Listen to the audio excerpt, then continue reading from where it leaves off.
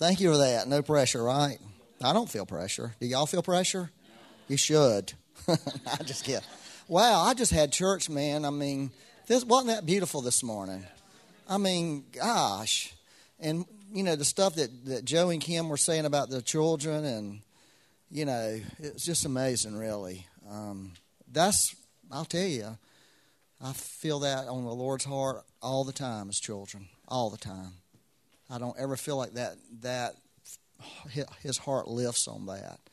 And I just believe that, you know, well, thank y'all, everybody who, you know, y'all all supported VBS, whether you did realize it or not. If you gave any money to this church, that a lot of that money, not well, you know, not all of it, but some of that money, some of that money went to VBS, okay, to make sure it happened. And we really want to, you know, honor what's on the Lord's heart, and love what's on the Lord's heart. And I just say that children are always on the Lord's heart. Amen? Always. So, yes and amen. Thank you, Lord. And they know how to have a good time in church. Right? They know how to have a good time. When you say we're going to worship children style, you saw what they did. They got happy about it. You know, we all need to get happy about that. Okay, I'm just going to try to share this word here. Oh, Lord, help me, please. I'm going to read a few verses here. You know, last week, this is kind of a continuation of my message last week. If you were here, that was awesome. You may have forgotten it. You're probably trying to remember, right? What did he talk about last week? It doesn't matter, because you probably don't know what you ate for dinner last week, right? And so that's how I look at it. You just trust the Lord, it went into you, and it's doing what it's supposed to do. But I talked about being, you know, Jesus said, pray for workers for the harvest. And I really kind of talked along the lines of compassion, having compassion, the compassion of the Lord for people, and empathy, having empathy for people, and even sympathy, because all of those are very biblical things. But I wanted to kind of talk about that a little bit more this morning, but from a little bit of a different angle. And let me just tell you the reason, okay? Well, hopefully the reason that's what the Lord's wanting me to do, right? But are y'all with me? But here's what happened. Marlon and I met with this pastor from Nigeria. And, you know, these guys are pretty powerful people over there. One of the things he said was, y'all wouldn't last very long where I'm at. That's what he said. He said, we don't have electricity provided for us. If we have electricity, we had to generate it ourselves. You know, and he said, my church was the first church in Nigeria that had air conditioning. I'm thinking, how'd you have air conditioning? Because we have propane generators that have been able to air condition the church. But he was telling me about a lot of what the Lord has done in his church, and he said, this is what he said. He said, it's just the gospel. That's what he said. It's just the gospel. And I just thought, man, that was penetrating to me. It's just the gospel. And they've just seen God do miracle after miracle. In fact, you know what he told me when he got home? He sent me an email. He said, Satan tried to break my heart when I got home because my son was kidnapped. He said, but by the grace of God, he's now with me. Isn't that something? Satan tried to break my heart. You know, so that's the kind of world they live in. It's a very, you know, threatened world, but they're seeing the Lord do so many beautiful things.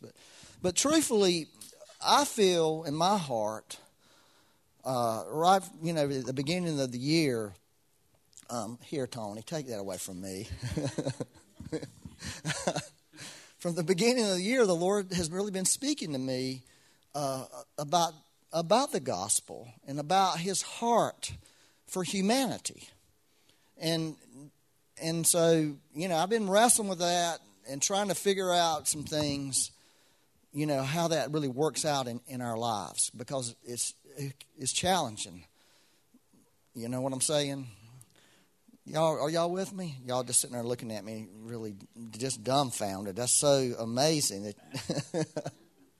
I'm just kidding. Let me read this. Jesus traveled throughout the region of Galilee. This is Matthew 4:20. the region of Galilee, teaching in the synagogues and announcing the good news about the kingdom. That good news is the gospel in the original language. Announcing the gospel about the kingdom, or the gospel of the kingdom. And he healed every kind of disease and illness. News about him spread as far as Syria. That's pretty powerful, in his day, for news to go that far. And people soon began bringing to him all who were sick. And whatever their sickness or disease, or if they were demon-possessed or epileptic or paralyzed, he healed them all. Isn't that beautiful? He healed them all. So let me just begin like this. And this is what I'm feeling. And I think I've said this probably numerous times over the years, because this has just been just amazing thing, is our perception of God is everything. How we see God affects everything in our life. It totally affects everything in our life. It affects how we see ourselves. It affects how we see other people. It affects how we see the world. It affects when we hear news. It affects how we hear that news and how we respond to that news. Okay, it does. The way we see God affects all of that. It affects how we raise our children. It affects how we read the Bible. You cannot read the Bible and not be influenced by how you perceive God to be. Okay, it affects it. It colors it. It totally colors it. It colors everything about us. And so when Jesus came, this is actually the beginning of Jesus' ministry. This is the very beginning when right after he was baptized. And now right after he went into the Jordan, in the wilderness. He was baptized in Jordan, was in the wilderness for 40 days. And then his ministry began after that. And he began to preach all around Galilee, the Sea of Galilee. He began to declare this message. And the first thing that Jesus did, if you read there and you really think about it, the first thing that he went after people's view of God. How people saw God. In fact, he came, one of the things he came to do, he really clearly states this. He came to reveal what God the Father was really like. He said that in John 14:8. Philip said, Lord, show us the Father. Let us see the Father. And that's all we need. That's what he said. That's all we need. This is at the end of his ministry. Somebody's asking him, Philip, who had been right there with him. And he said, Philip, have you not already seen me? I've been with you this whole time. And haven't you seen this? If you see me, you see the Father. If you see me, you see the Father. And so right from the very beginning of his ministry on this earth, Jesus went head up to go after people's view of God. And how did he do it? Well, one thing it says he did, he healed everybody. He didn't come with a message of judgment. He didn't come with a message of criticism. If you think about this, John the Baptist and Jesus both were right there in the New Testament preaching. Okay, at the very beginning. John the Baptist was the one who prepared him, but they both had the same message. Their message was repent, for the kingdom of God is here. Both of them preached that exact message. But here's the difference. John, preaching from an Old Testament understanding of God, said, you brood of vipers. That's what he called people. You brood of vipers. Who warned you to flee the wrath that was coming? That's what John said. Jesus comes preaching the same messages to the very same people. And what does he do? He heals all of them. He didn't call them a brood of vipers. He didn't warn them about some terrible thing coming. He come to show them, I want to show you what the Father's like. I want to show you that he loves you. He cares about you. He wants to do something for you. See, that what he was trying to do is establish a foundation in people's hearts and people's understanding, so that later, when difficulties did arise and situations happen, they would have this foundation to rest on. They would have an understanding about what God is like and who God really is. Just like the VBS thing, God is good. You know, that was great. Wasn't that a great thing they had to really teach the kids? So that was the first thing he did. And the next thing he did was announce the kingdom, the gospel of the kingdom coming. And the word gospel, this is what it means.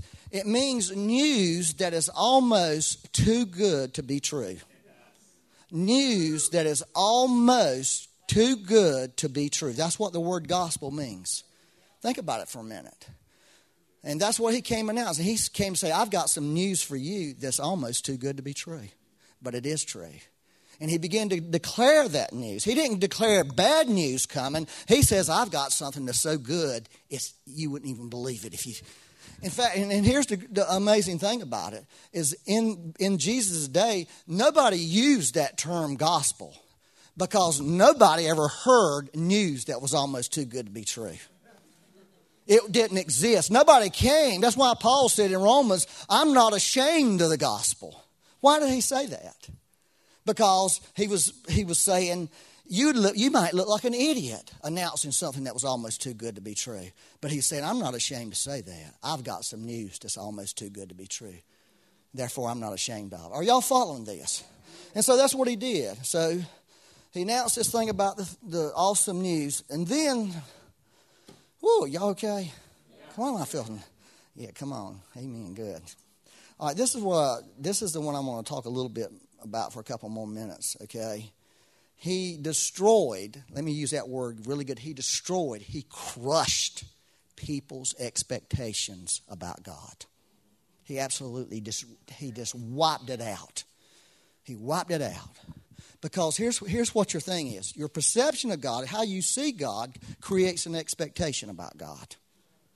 Okay? The way you see him is going to create these expectations in your mind that God's going to be a certain way and do certain things. Okay? And so one of the first things he wants to do is I want to wipe out how you see God. And when I do wipe that out, I'm going to wipe out how you believe God is and your expectation of what he's going to do.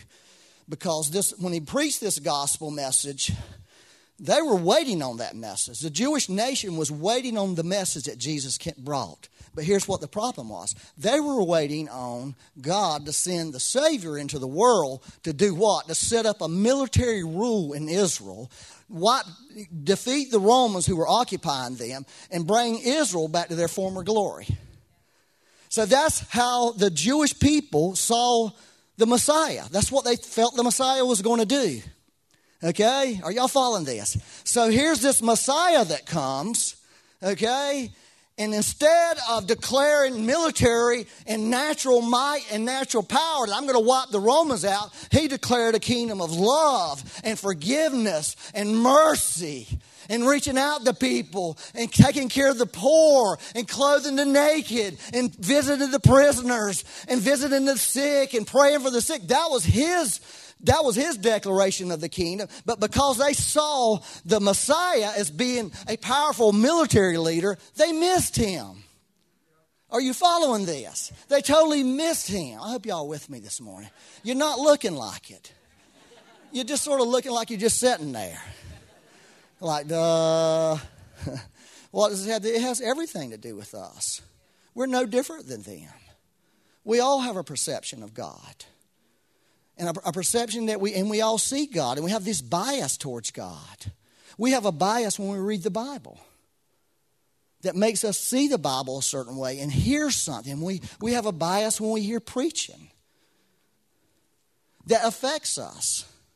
And what God wants to do in our life, he wants to get rid of all of that. He wants to, and you know, sometimes you have to destroy everything to get to the right thing and then rebuild it. Sometimes he has to destroy our theology. God will destroy your theology if you let him. I mean, he will wipe it off the planet. He will make you question many things and realize what you believe, or you question it. I don't know what I believe. Good, because I want to tell you what you need to believe. Let me teach you how to believe right. Okay, let me read this little thing. This is just an example. Oh, and I wanted to read it to you because I love this story in the Bible. You know that story about the road to Emmaus in the Bible after Jesus was crucified, and these two guys, or it might have been a guy and a girl. They haven't really decided that yet, but Cleopas, I think, was one of them there. And they were going to this village called Emmaus. It's 7 miles outside of Jerusalem. And we went there. But the problem with the road to Emmaus today is like Highway 21. There ain't going to be no walking on it because there's cars on it. But there really is that road. To me, that was one thing I wanted to do when I went to Israel. I want to go on the road to Emmaus. I was not disappointed. Okay, I didn't have this illusion in my mind it was going to look like it did then. But I wanted to go to it because that story is meaningful to me. Because I feel like I have walked that road a million times in my heart, over and over and over and over. And I think it's a good road to walk. So here are these two people. Jesus had been crucified. And it says, and I'm just going to read a couple of verses out there. They were walking along, okay, and having this conversation. They were going to Emmaus, leaving Jerusalem. Jesus was dead. Jesus was buried. Okay, now I want you to put yourself in their place for a moment. Imagine what they had experienced. Okay, imagine what they had experienced. They had experienced the most amazing move of God that had ever been on the earth. They saw people raised from the dead. They saw countless people healed. They heard teachings from God's mouth. They touched God. They were in God's presence. And all of a sudden, and everything that they believed, everything they were hoping for, suddenly was snatched away from them. Can you imagine the confusion they were in at that moment? Can you imagine how they felt at that moment? I mean, just put yourself in your most confusing moment where God did not show up, where God didn't do anything that you thought He was going to do, that you absolutely believed that He was going to do. And all of a sudden, He does it. And all of a sudden, everything that you believed and hoped for was destroyed in front of you. That's where they were at. That's a hard place to be. But God will allow us to make that walk. If you have never walked that walk, whenever you get on it, call me. I can't get you off, but I can tell you some things because we've walked that walk. But this is and Jesus came up alongside them. They didn't recognize that it was Jesus. They didn't see Him. Their perception of Him was not right. They thought He was just another stranger.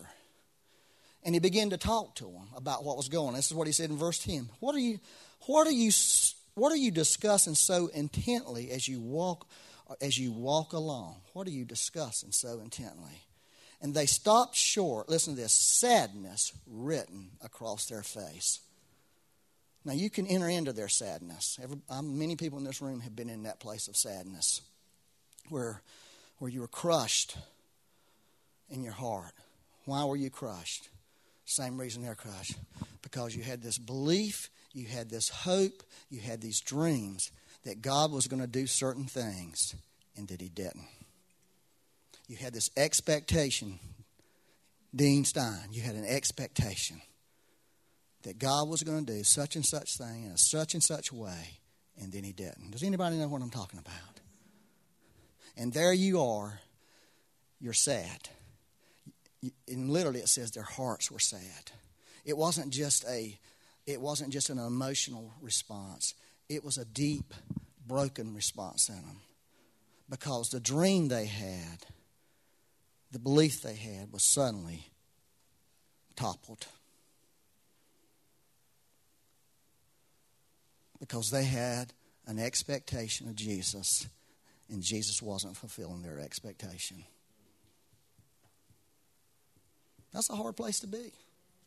I tell you, it's a real hard place to be for people who love Jesus and people who believe in faith and people who have a faith and people who have dreams in their heart and people who want to do something with their life and people who want to make a difference on this planet. If you're a nominal Christian, that's not going to make that much difference to you.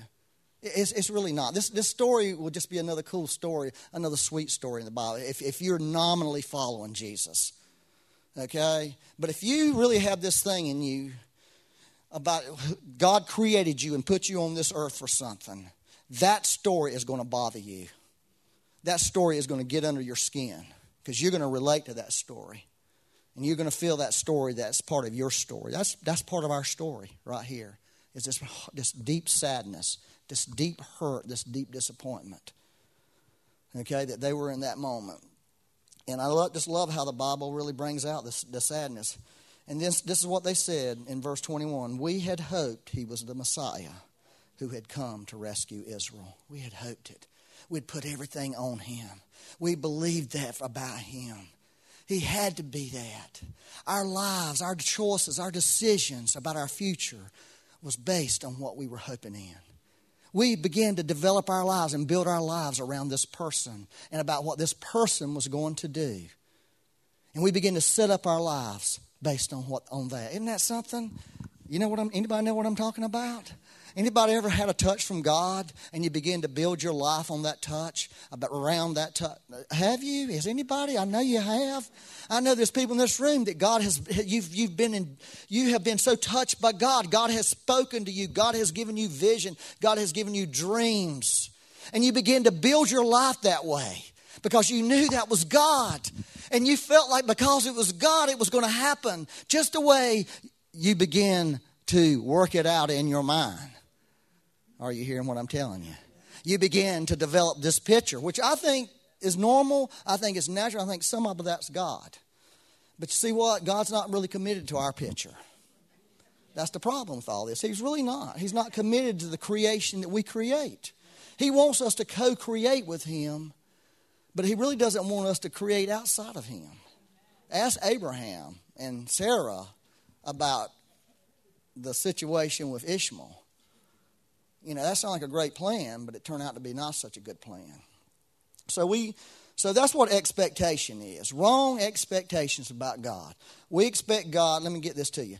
Expectations is something we use all the time. Wrong expectations about God. We expect God to show up and be a certain way and do certain things. And when He doesn't, we get broken. And we get broken hard. It's not that God fall. It's that scripture. It's great to fall on Him, and it will break you. And that's what it is. It's that breakingness that comes in your life. Y'all happy about this message, aren't you? I can tell y'all just look so thrilled with what I'm saying. Like, oh, yes, I love this. I just love this. Okay? I just really love this. I feel like, Becky and I have learned this, and I think I want you to learn this. And I mean, some of you have because you've helped teach me that, is your expectations of other people can destroy your relationship with them. Many of marriage have been broken because of wrong expectations from the spouse. One of the spouse had an expectation of this other person they could never fulfill. And they would get disappointed with them because they couldn't live up to what they expected them to be. So we've had to learn, in relationships is to let go of some of our expectations of people. Is not to expect certain things from them. A person could be a certain way for years and all of a sudden they change. They're no longer like that. And you're trying to get them to be like you think they're supposed to be and get from them what they always gave you. And they're no longer doing that. And we learned the hard way. It's like we can't stay friends with this person because we have an expectation. And it's destroying our relationship with them because they are not going to meet our expectations. That's a hard place to come to, but it's a good place to come to because it can create health in your life. We talk about boundaries, like we need to have boundaries with other people. Y'all get that, right? Everybody gets the boundary thing. If you haven't, you better get it get it quick. I promise you. But I'm going to tell you there's another story. Other people also have boundaries with you. And we have to give them a right to have their boundaries, just like we want the right to have our boundaries. Meaning we have to give them a right to be who they are and be what they are, even what they are to us, without us trying to force something from them and get something from them. And it really is really difficult in marriage. Becky's disappointed me so much. She's not really trying to be such a great wife. I've had to let all that go. Just kidding. It's opposite. She learned all this and then told me because I taught her well about expectations. I have disappointed her on numerous occasions, and she finally had to figure out, I just got to let him go, God. Well, she literally did that. One time the Lord told her, get out of the way. This is for somebody. You're in between me and that spouse. Get out of the way and let me at him. That's what she did one time. And guess what? God got at me, started talking to me, letting me have some information about me and about what I was doing as a husband that was not going to work. And that if I kept it up, there was going to be some bad fruit. And I got whipped into line. Yes, sir. Wrong expectations, wrong perception about God can affect everything in your life. It can affect your health. It can affect your finances. It can affect your spiritual life. It can dampen you down really bad. See, I see a lot of Christians get so disappointed and they become lukewarm Christians. I'm talking about people who have passion in their heart because they feel disappointed with God. They feel hurt by God because God didn't do what they demanded of him and required of him, because how they saw God, God had to do that. He had to. And like I said last week, and I stand on it, God owes us nothing. Nothing. He's already given it all to us. We just need to learn how to tap into what he's already given us. So let me go on here. So here's a good question, because I asked the Lord that when I was in my depth of despair about expectations. Like, Lord, what am I supposed to do then, Lord? Am I not supposed to have any doggone expectations from you? I mean, you know, in a marriage, there's going to have to be some expectations, right? I mean, you expect your spouse to be faithful. Is that a wrong expectation? No, it's really not. We are going to have some expectations, okay? But I think what God has really tried to teach me is to take and get rid of that word expectation. In other words, I can't demand Becky to be a faithful wife to me. She ultimately does not owe that to me. That's between her and God, not between me, her, and God. Are you following this? And so when I demand that she perform in the arena of faithfulness, and thank God that's not an issue. You know, I mean, she's more faithful than ever. But it's because of something coming out of her heart, not something I've tried to make her do. Are you hearing what I'm telling you? I can't make God be faithful to me. I can't demand, like, okay, I've quoted these scriptures, I've done these things, I demand you do this. That's not a relationship. That's legalism. Like I said that last week. That will take you into religion. But you can believe in the goodness of God. And based on his goodness and based on his love that he's going to do these things. Are y'all following this? All right, let me read this scripture to you, because I'm not done yet. I still got a couple minutes. Oh, mercy, Lord. Are y'all okay? I'm going to read this, Colossians 1:21 through 23. This is Paul talking to the Colossian believers. And you who once were alienated and enemies in your mind. Isn't that interesting? In your mind you were enemies. By wicked works. Okay, so what you think ultimately is going to manifest in what you do. So in other words, what you think, if it's bad thinking, it's going to be bad works. So the way you think about God is going to manifest in your relationship with God. It's really important. Yet now he has reconciled in the body of his flesh through death, to present you holy and blameless and above reproach in his sight.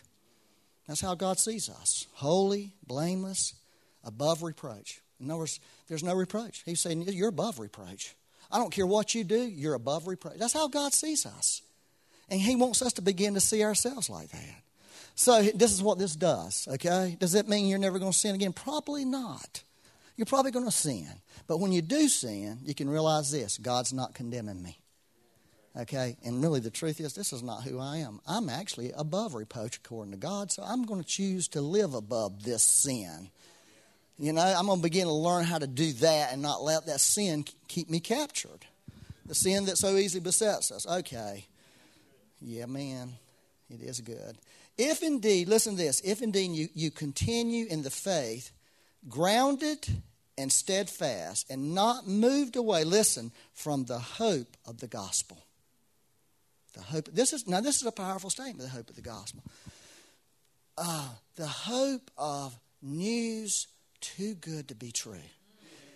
Now, this is what we've got to get, y'all. This is where I feel like in my life, as believers, for me, over 40 years following the Lord, have I drifted away from the news that's too good to be true? Almost.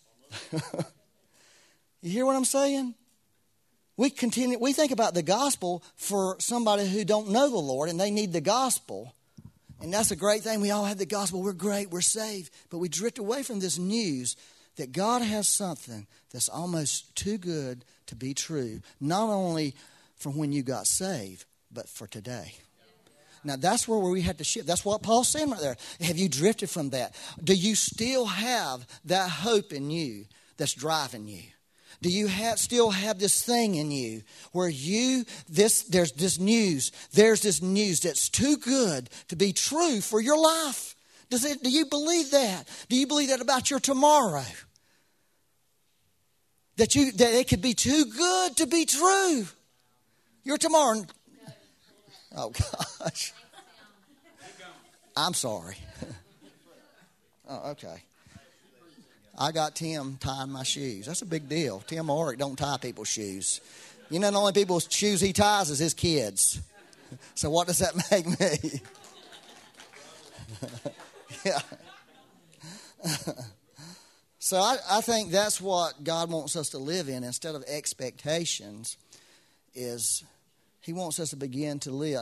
I really got a punchline I want to give you, but I think He wants, and that's what I call expectancy.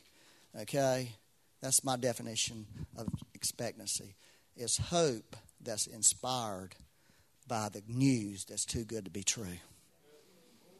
That we begin to live in that instead of living in where we've been. Okay? Because not many of us are burning with hope in our hearts. Not many of us have this dream for tomorrow anymore. Okay? Not many of us do. There was a time a lot of us had this burning thing in us about tomorrow. We saw tomorrow being a great day. We saw God doing mighty things. But things didn't work out. Are you following me? And we found ourselves on the road to Emmaus, sad. And we lost that thing in us. We lost that childlikeness in us. We lost that thing that says, my tomorrow is going to be better than my yesterday. And God's going to do these mighty things in my life. And I've got a dream for my life. God has a dream for my life. And my life's going to be better than it is right now. And God's going to use me, or God's going to do amazing things for me. And so we live out of our experience, our disappointing experience. Am I talking to anybody in here this morning besides myself? But let me ask you this question. What if your disappointments of God not living up to your expectation is really God's mercy in your life? What if all the things that you dreamed for that got blown down was really the mercy of the Lord? What if it was the Lord saying, you know what? That's not my best for you. What if it was His mercy? Instead of I feel hurt by God and I feel disappointed by God, what if it was God saying, you know what, I'm doing that because I love you and I want something more for you than what you're wanting for yourself. Let me read this scripture to you. We all know this scripture. Oh, let me tell you this story. Oh, y'all going to love this story. This is a true story. Okay? There was this girl. Okay? She was 16 years old, I believe. And she was a Christian girl and really a dynamic girl. Okay? She was full of the Holy Spirit and she was very popular in her world. Okay, the world she lived in, she was popular, but and she was popular for a good reason because she was very attractive, but she loved the Lord. She had this vivaciousness about God on her. Well, she was loved in the church, but she was also loved by boys. Okay, because they were attracted not only to her physical, but they were attracted to that spiritual thing that they didn't, maybe they were aware of it or not, but they were attracted to her. And she was a wise girl for her age. She really had a lot of wisdom for her age. I mean, amazingly so. And so she was visiting with this woman who was a prophetess. Okay? And there was this one particular guy in this girl's life that she was really asking the Lord about because in her mind, she didn't want to just date guys. She was saying, you know, if God has this guy for me, if he's my future, I want to know. If he's not, I need to move on. Right? That's the kind of thought. Well, she went to her friend, they visited this old woman who was like a prophetic voice.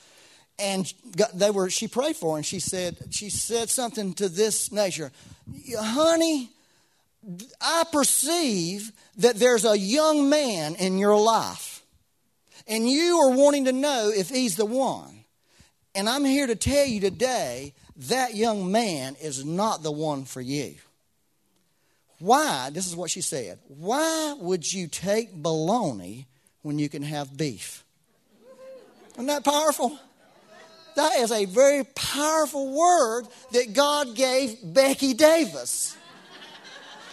I'm dead serious. I was the beef. I'm serious. Now, I'm not feeling too beefy these days, but, you know, the beef had to get cured. You know what I'm saying? Yeah, well, here's the crazy thing about it. A few years after we were married, we went to this wedding, and there was this guy there.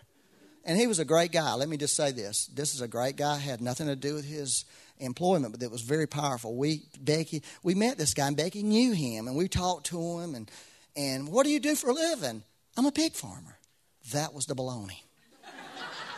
Literally. And I didn't know it then. She got in the car, and she said, that was the guy. That was the guy I was considering. Yeah.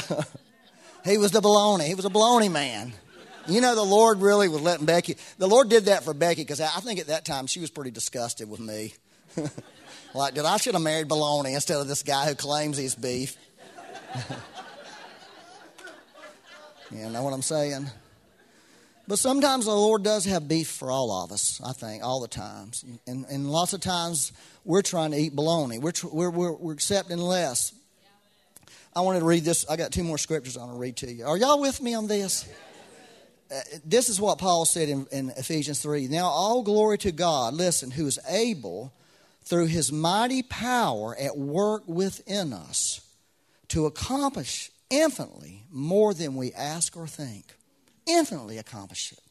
More than we ask or think. Glory to him in the church and in Christ Jesus through all generations forever and ever. Amen. Isn't that a powerful word? Let me tell you what happened to me besides the bologna and beef. I went through a time, and I think a lot of y'all walked through that time where I was disappointed badly. Now, I kept going because I'm a believer in keep going, you know, but I was hurting on the inside, you know. I was like the people on the road to Emmaus. Basically, I walked with a sadness. I even had a woman in China one time. I'll never forget it. And she said, hey, I want you to pray for me because I think you have a word from the Lord for me. And I said, I'll make a deal with you because I knew right away this woman was powerfully prophetic. I said, I'll make a deal with you. I'll pray for you if you'll pray for me. She said, okay, I will do that. So I prayed for her, gave her some words. She was really thankful. Then she laid hands on me, and she looked in my eyes. And I'll tell you this, it was like Jesus Christ looking into my soul. That's what when I was looking in her eyes, I saw his eyes looking back, and it went down into my soul. And it was frightening because at that moment I felt naked as the day I was born. That's how I felt. And you know what she said to me? Why the sadness? That's what she said to me. Why the sadness? That was her word. And you know what I said? I made up some dumb excuse because I didn't know what to say. I was like the guys up there on the Mount of Transfiguration. Oh, let's do this. I didn't know what to say because God had exposed me.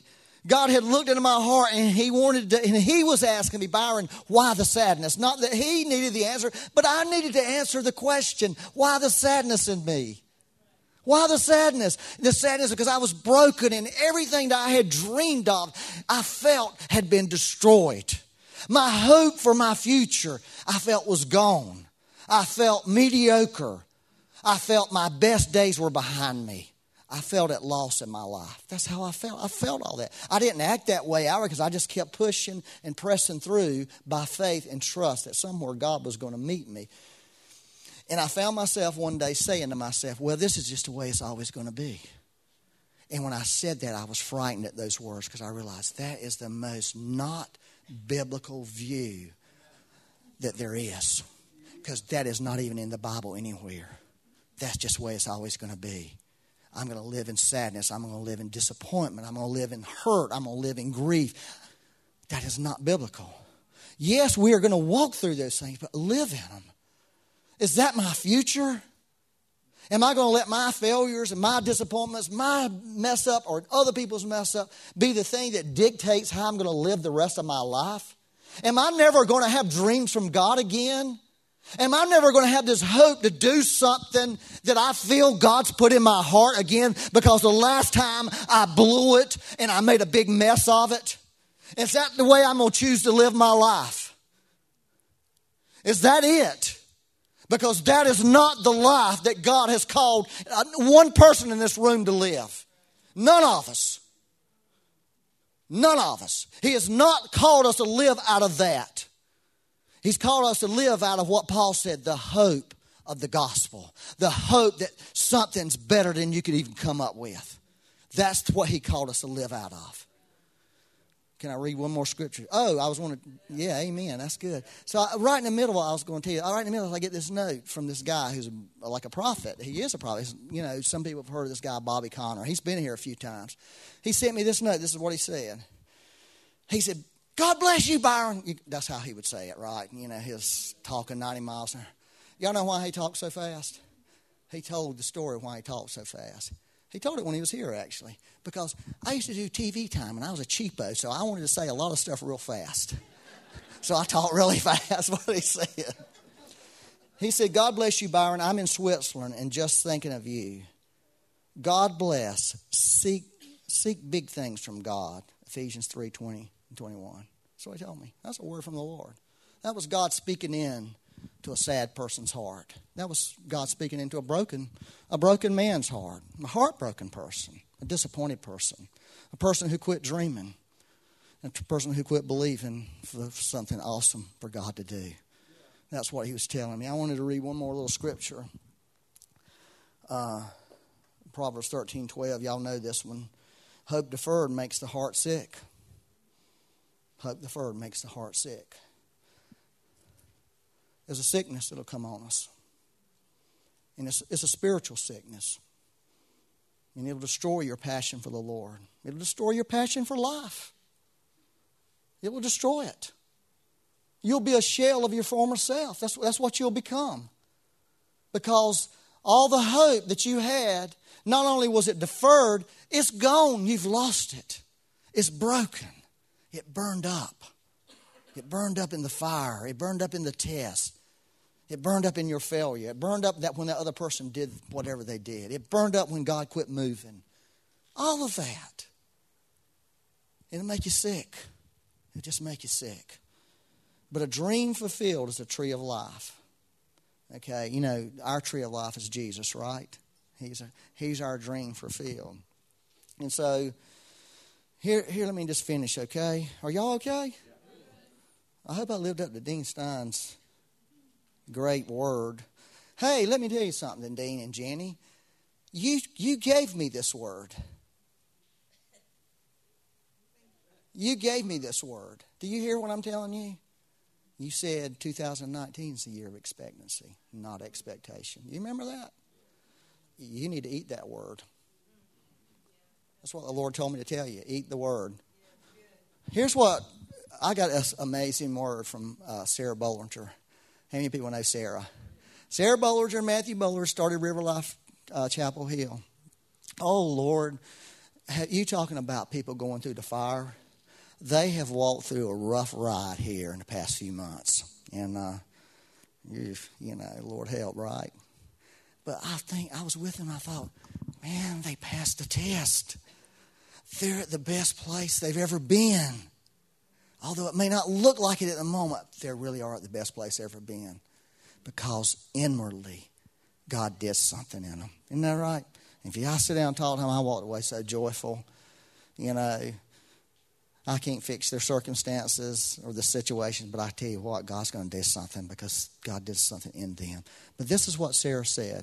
We're talking about the whole dream thing. This is powerful. She said, this is what the Lord taught me. I'm not following dreams. I'm following Jesus. Isn't that powerful? Now, see, that's wisdom. That's wisdom when we have these beautiful dreams from the Lord that we pursue after. Somewhere in that pursuing, we stop really following Him and start following that dream. Okay? And then what do we do with that dream? We start building our parts onto that dream when we're not following Him and letting Him show us how to do that. Y'all follow that? We start building our parts to that dream. And then something happens. A contrary wind will blow. Okay? And what you have built is going to get blown down. Because you were following the dream, you quit following that person, the person of the dream. This is important. I'm telling you. We were talking about this the other day, me and Marlon, Matthew Bullinger, and Andy Squires. We used to call ourselves the Core Four. Isn't that ridiculous? We're all here together. We're the Core Four. We're going to have a reunion of the Core Four. And what we were talking about is, what did we learn? What did we learn? Did we learn anything? Did God teach us anything? Because if God ever wants to move again, did we learn something from what He did before and what we didn't do well before? And I said, I've learned something. I've learned something. I'm really good at hearing God and getting dreams from God. And I'm even better at taking those dreams and running off with them and leaving God behind. I learned that. I've learned that when God moves, I make all these dreams and all these things of how this is going to turn out. I'm real good at that. This is what the future is going to look like without God being involved. Oh, I've learned all that. I've learned it the hard way. It made me weep. And so God wants to teach us, how to be dreamers. Okay? That's what He wants to do. He wants to teach us how to dream God's dreams. He wants us to discard this thinking that we've had on us, this old thinking, this disappointing thing, the thinking of defeat, the thinking of loss that has held us back. He wants us to step out of that now and step into a new time with Him, a time to dream again, a time to really have God's dreams begin to flow in your life again. But it all has to be built on something besides dreams. It has to be built on the hope of the gospel. That has to be the center. It can never leave us. We always have to have this thing that we're being driven not by our dreams, but by this dream of God that it's better than you think. It's more than you think. We need to adapt ourselves to that. We need to say to the Lord, forgive me, Lord, because I've made you too small in my life. I've made God too small. We can't really make God small, but we can make Him small in our thinking. We can make Him small in our hearts. That's why the song "Magnify the Lord with Me." Make the Lord big in your thinking in your life. So I feel like, to me, what I'm talking to you about is the gospel for the Christian. For the Christian who's been born again, who's been filled with the Holy Ghost, who's walked and walked and walked and felt sadness and felt brokenness, and find themselves in a place where that passion. Because that was the beautiful thing about the road to Emmaus. At the end of the story, after they went through this thing with Jesus, and Jesus appeared to them, and they realized who He was, what did they say? Did our hearts not burn within us when He spoke to us? Is that He was igniting in them the passion that they had that they lost. He was giving it back to them. But this time it's going to be different, guys. This time it's going to be different. Because it's coming out of a revelation of Him, of the person and who He is and what He does. Is that? Okay, so let's do this. Okay. Let's get Rhonda Bumgardner up here. This is just something that I heard on Focus on the Family. Some of you may have heard it this week, but I felt like Byron was sharing kind of God's heart that's in this story. There was a girl, and she was 17 years old, and she was driving down the road, and a car came towards her, and her car flipped, and she found herself in the hospital, 17 years old, paralyzed from the waist down. And in the hospital 9 weeks, went home, and her mom had been taking care of her, and her mom came to her one day and said, I think it's time for you to put your jeans on. And she said, I can't put my jeans on. So her mom laid her jeans at her feet and walked out of the room. And she said she, in her anger, sat up as much as she could and she got her feet into her jeans, and she laid back down in frustration. And a little bit later, she got them up to her knees and laid back down and cried in frustration. And she said it was about several times, 6 times, and she had her jeans up to her hips. And she said she lay there crying, and she was so angry she got silent. And when she got silent, she heard her mom in the other room weeping. I think that's God's heart for us sometimes when we're going through things. He's weeping. So I just want to encourage any of you that's really struggling. He's weeping. He's weeping with you. So just be encouraged that you're not alone if you're in a hard season. He's weeping. Wow, that was awesome. Rhonda saved the whole message, right? I wanted to pray for those people who are in that place like Rhonda. Won't you stand up if you're one of those people? Just stand up. Don't be ashamed. Like I said last week, there's no shame. We want to pray for you. Okay, if there's somebody standing around, I want you to lay hands on them and do what Jesus does. Jesus healed them all.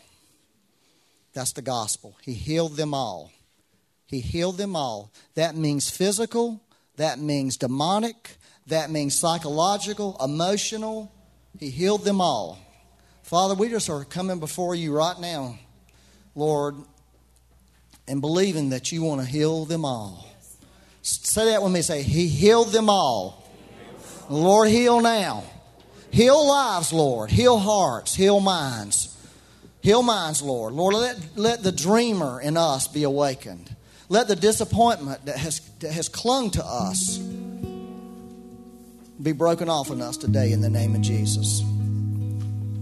Let that disappointment go right now.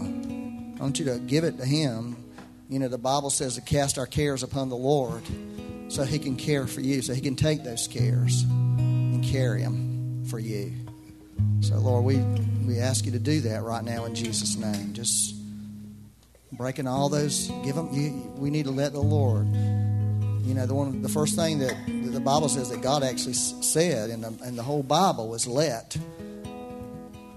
And so this is a moment to let go, and let God do something. Let God have something in your life today. It may be a process, like that was a process for me. That woman looking into my soul, the Lord looking into my soul through that woman, and then getting that note from Bobby.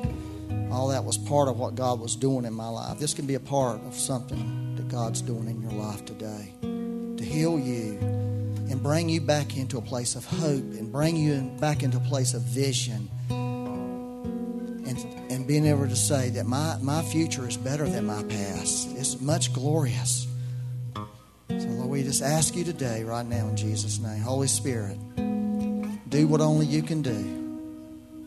We just give you this moment, Holy Spirit, to heal. And, Lord, we want to break curses off of people. Lord, I believe there's demonic things that are binding people in this room. That's what Jesus, one of the things He says He did is, if they were demonized, say, Lord, we just curse the demons today and declare the goodness of the Lord. What the enemy has come in to destroy and steal and kill, Lord, we just break the power of that curse today. Words that have been spoken, we break the power of them, Lord, and declare your word today, Lord God. Let healing flow right now. Let's just let the healing of the Holy Spirit flow on us right now. If you've said things, you might need to say to the Lord, I'm sorry I said that. Please forgive me. And please have mercy on me. Please break the power of my own words, Lord, that are creating havoc in my life. Just tell, if that's what you feel, tell the Lord that. Tell Him, and He'll break those words for you.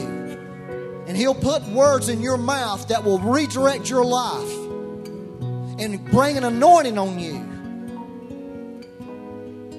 Because our words do matter in the spiritual realm. The Bible says we'll be judged for every idle word. In other words, even idle words have power. Much less words that are spoken intentionally. So if you feel convicted, if you know that you've spoken stuff that you should not have said, just acknowledge the truth and you'll get free of the power of those words. And there can be an anointing that will come to you. There can be an anointing that will destroy yokes off of you and destroy yokes off in your situation. And so, Lord, we're asking you to release that anointing in this room. There's people being bound by the devil in this room, in their situations, in their finances, in their health, in their directions, in their future. And the enemy has taken advantage of situations. And God wants to step into that, into your situation today, and make himself strong to you. He's just asking you to say yes. He's asking you to say, I'm going to let you do that. I'm going to let you, Lord. You know, the Bible says in Genesis that the Holy Spirit was hovering over the darkness of the earth, the chaos of the earth. The Holy Spirit is hovering over you right now. He is right there, what Rhonda said. He's right there. The Holy Spirit is hovering in your life. He's hovering in your home. He's hovering in your finances. He's hovering over you. And he wants to be in there with you. And your let is what is going to allow the Holy Spirit to do what only he can do. And so, Holy Spirit, we're asking you to come into our darkness and come into our chaos. Come into our failure. Come into our brokenness. Come into our thinking. Come into our words. And do what only you can do. We're asking you today. We're asking you, come, Holy Spirit. We need you. We need you to be in that. We know you're always with us. We're there. But we're making an intentional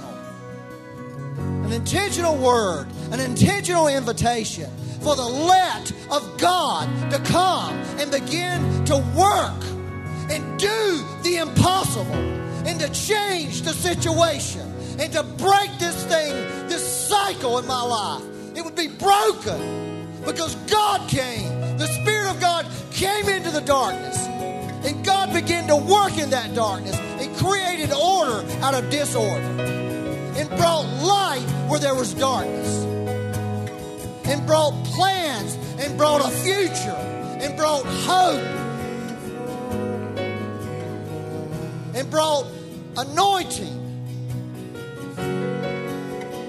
and gave people dreams and gave them destinies and spoke about a future that was beautiful and told them, you have a part to play in this. Holy Spirit, we ask you to do that in our little worlds, our little lives, our little hearts, God. And Lord, we curse sickness today. We curse disease today. We just say it's from the devil and we don't want it no more. And we're going to let you heal us. We're going to let you fix some things. And we're going to let you change our view of you today, God. And we're going to begin to see you differently. And our expectancy will line up with who you are, not what we think you are. Yeah, Lord, come on.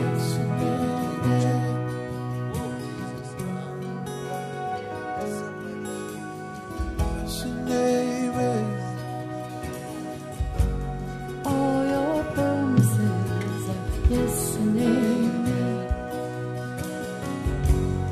All your promises. Larry just shared with me that there's someone here this morning that has like confused signals in their heart, more of a medical condition that's giving confused signals in their heart. The Lord wants to heal you. So if that's you, I encourage you to come up for prayer. And I asked the ministry team to come up. I want to share something pretty incredible that happened last Monday. Byron gave that message about going out and doing the work of the kingdom. And Jenny and I are getting ready, or have just launched as of this week, a new business. And I went on a 7-8 hour motorcycle ride Monday. And I encourage you, if you're ever going to do 4 hours of VBS at night, don't do a 7-8 hour motorcycle ride earlier in the day. But I did, and whenever I ride, I pray. So the whole time, I just communed with the Lord. And so I was riding, and I just said, Lord, I want to start waging some spiritual warfare over this new business that we're launching.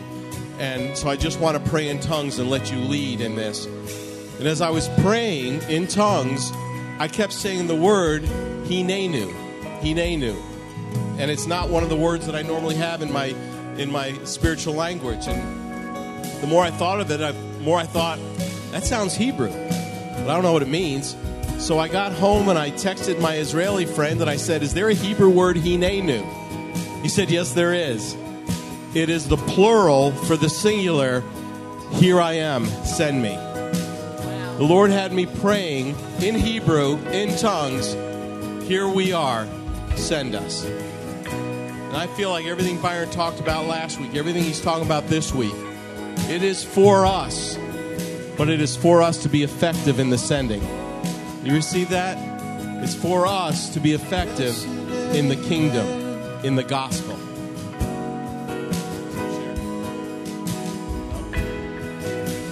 Well, did we have the ministry team come up?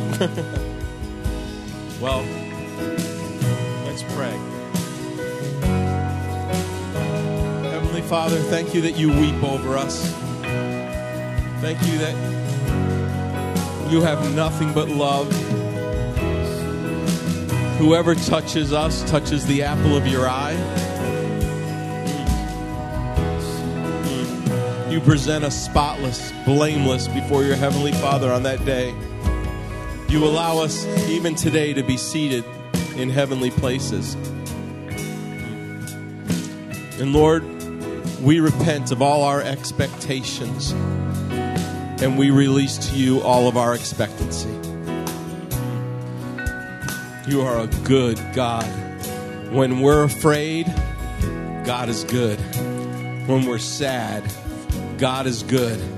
When there's change in our life, God is good. You are good. We love you, Jesus. We just love you, Jesus, so much. Father, I pray that you bless this congregation. You bless this people. You take the word that you've planted in us as a seed this morning and you cause it to grow and to multiply. Not just add to it, but let it multiply, Lord God.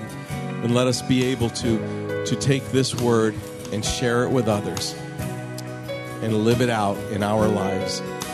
And like Byron said, even if we forget by the end of the week what it was about, that will have accomplished in us what it was meant to. Because your word doesn't return to you void, but it accomplishes that which you've sent it forth to do. We thank you in Jesus' name. Amen.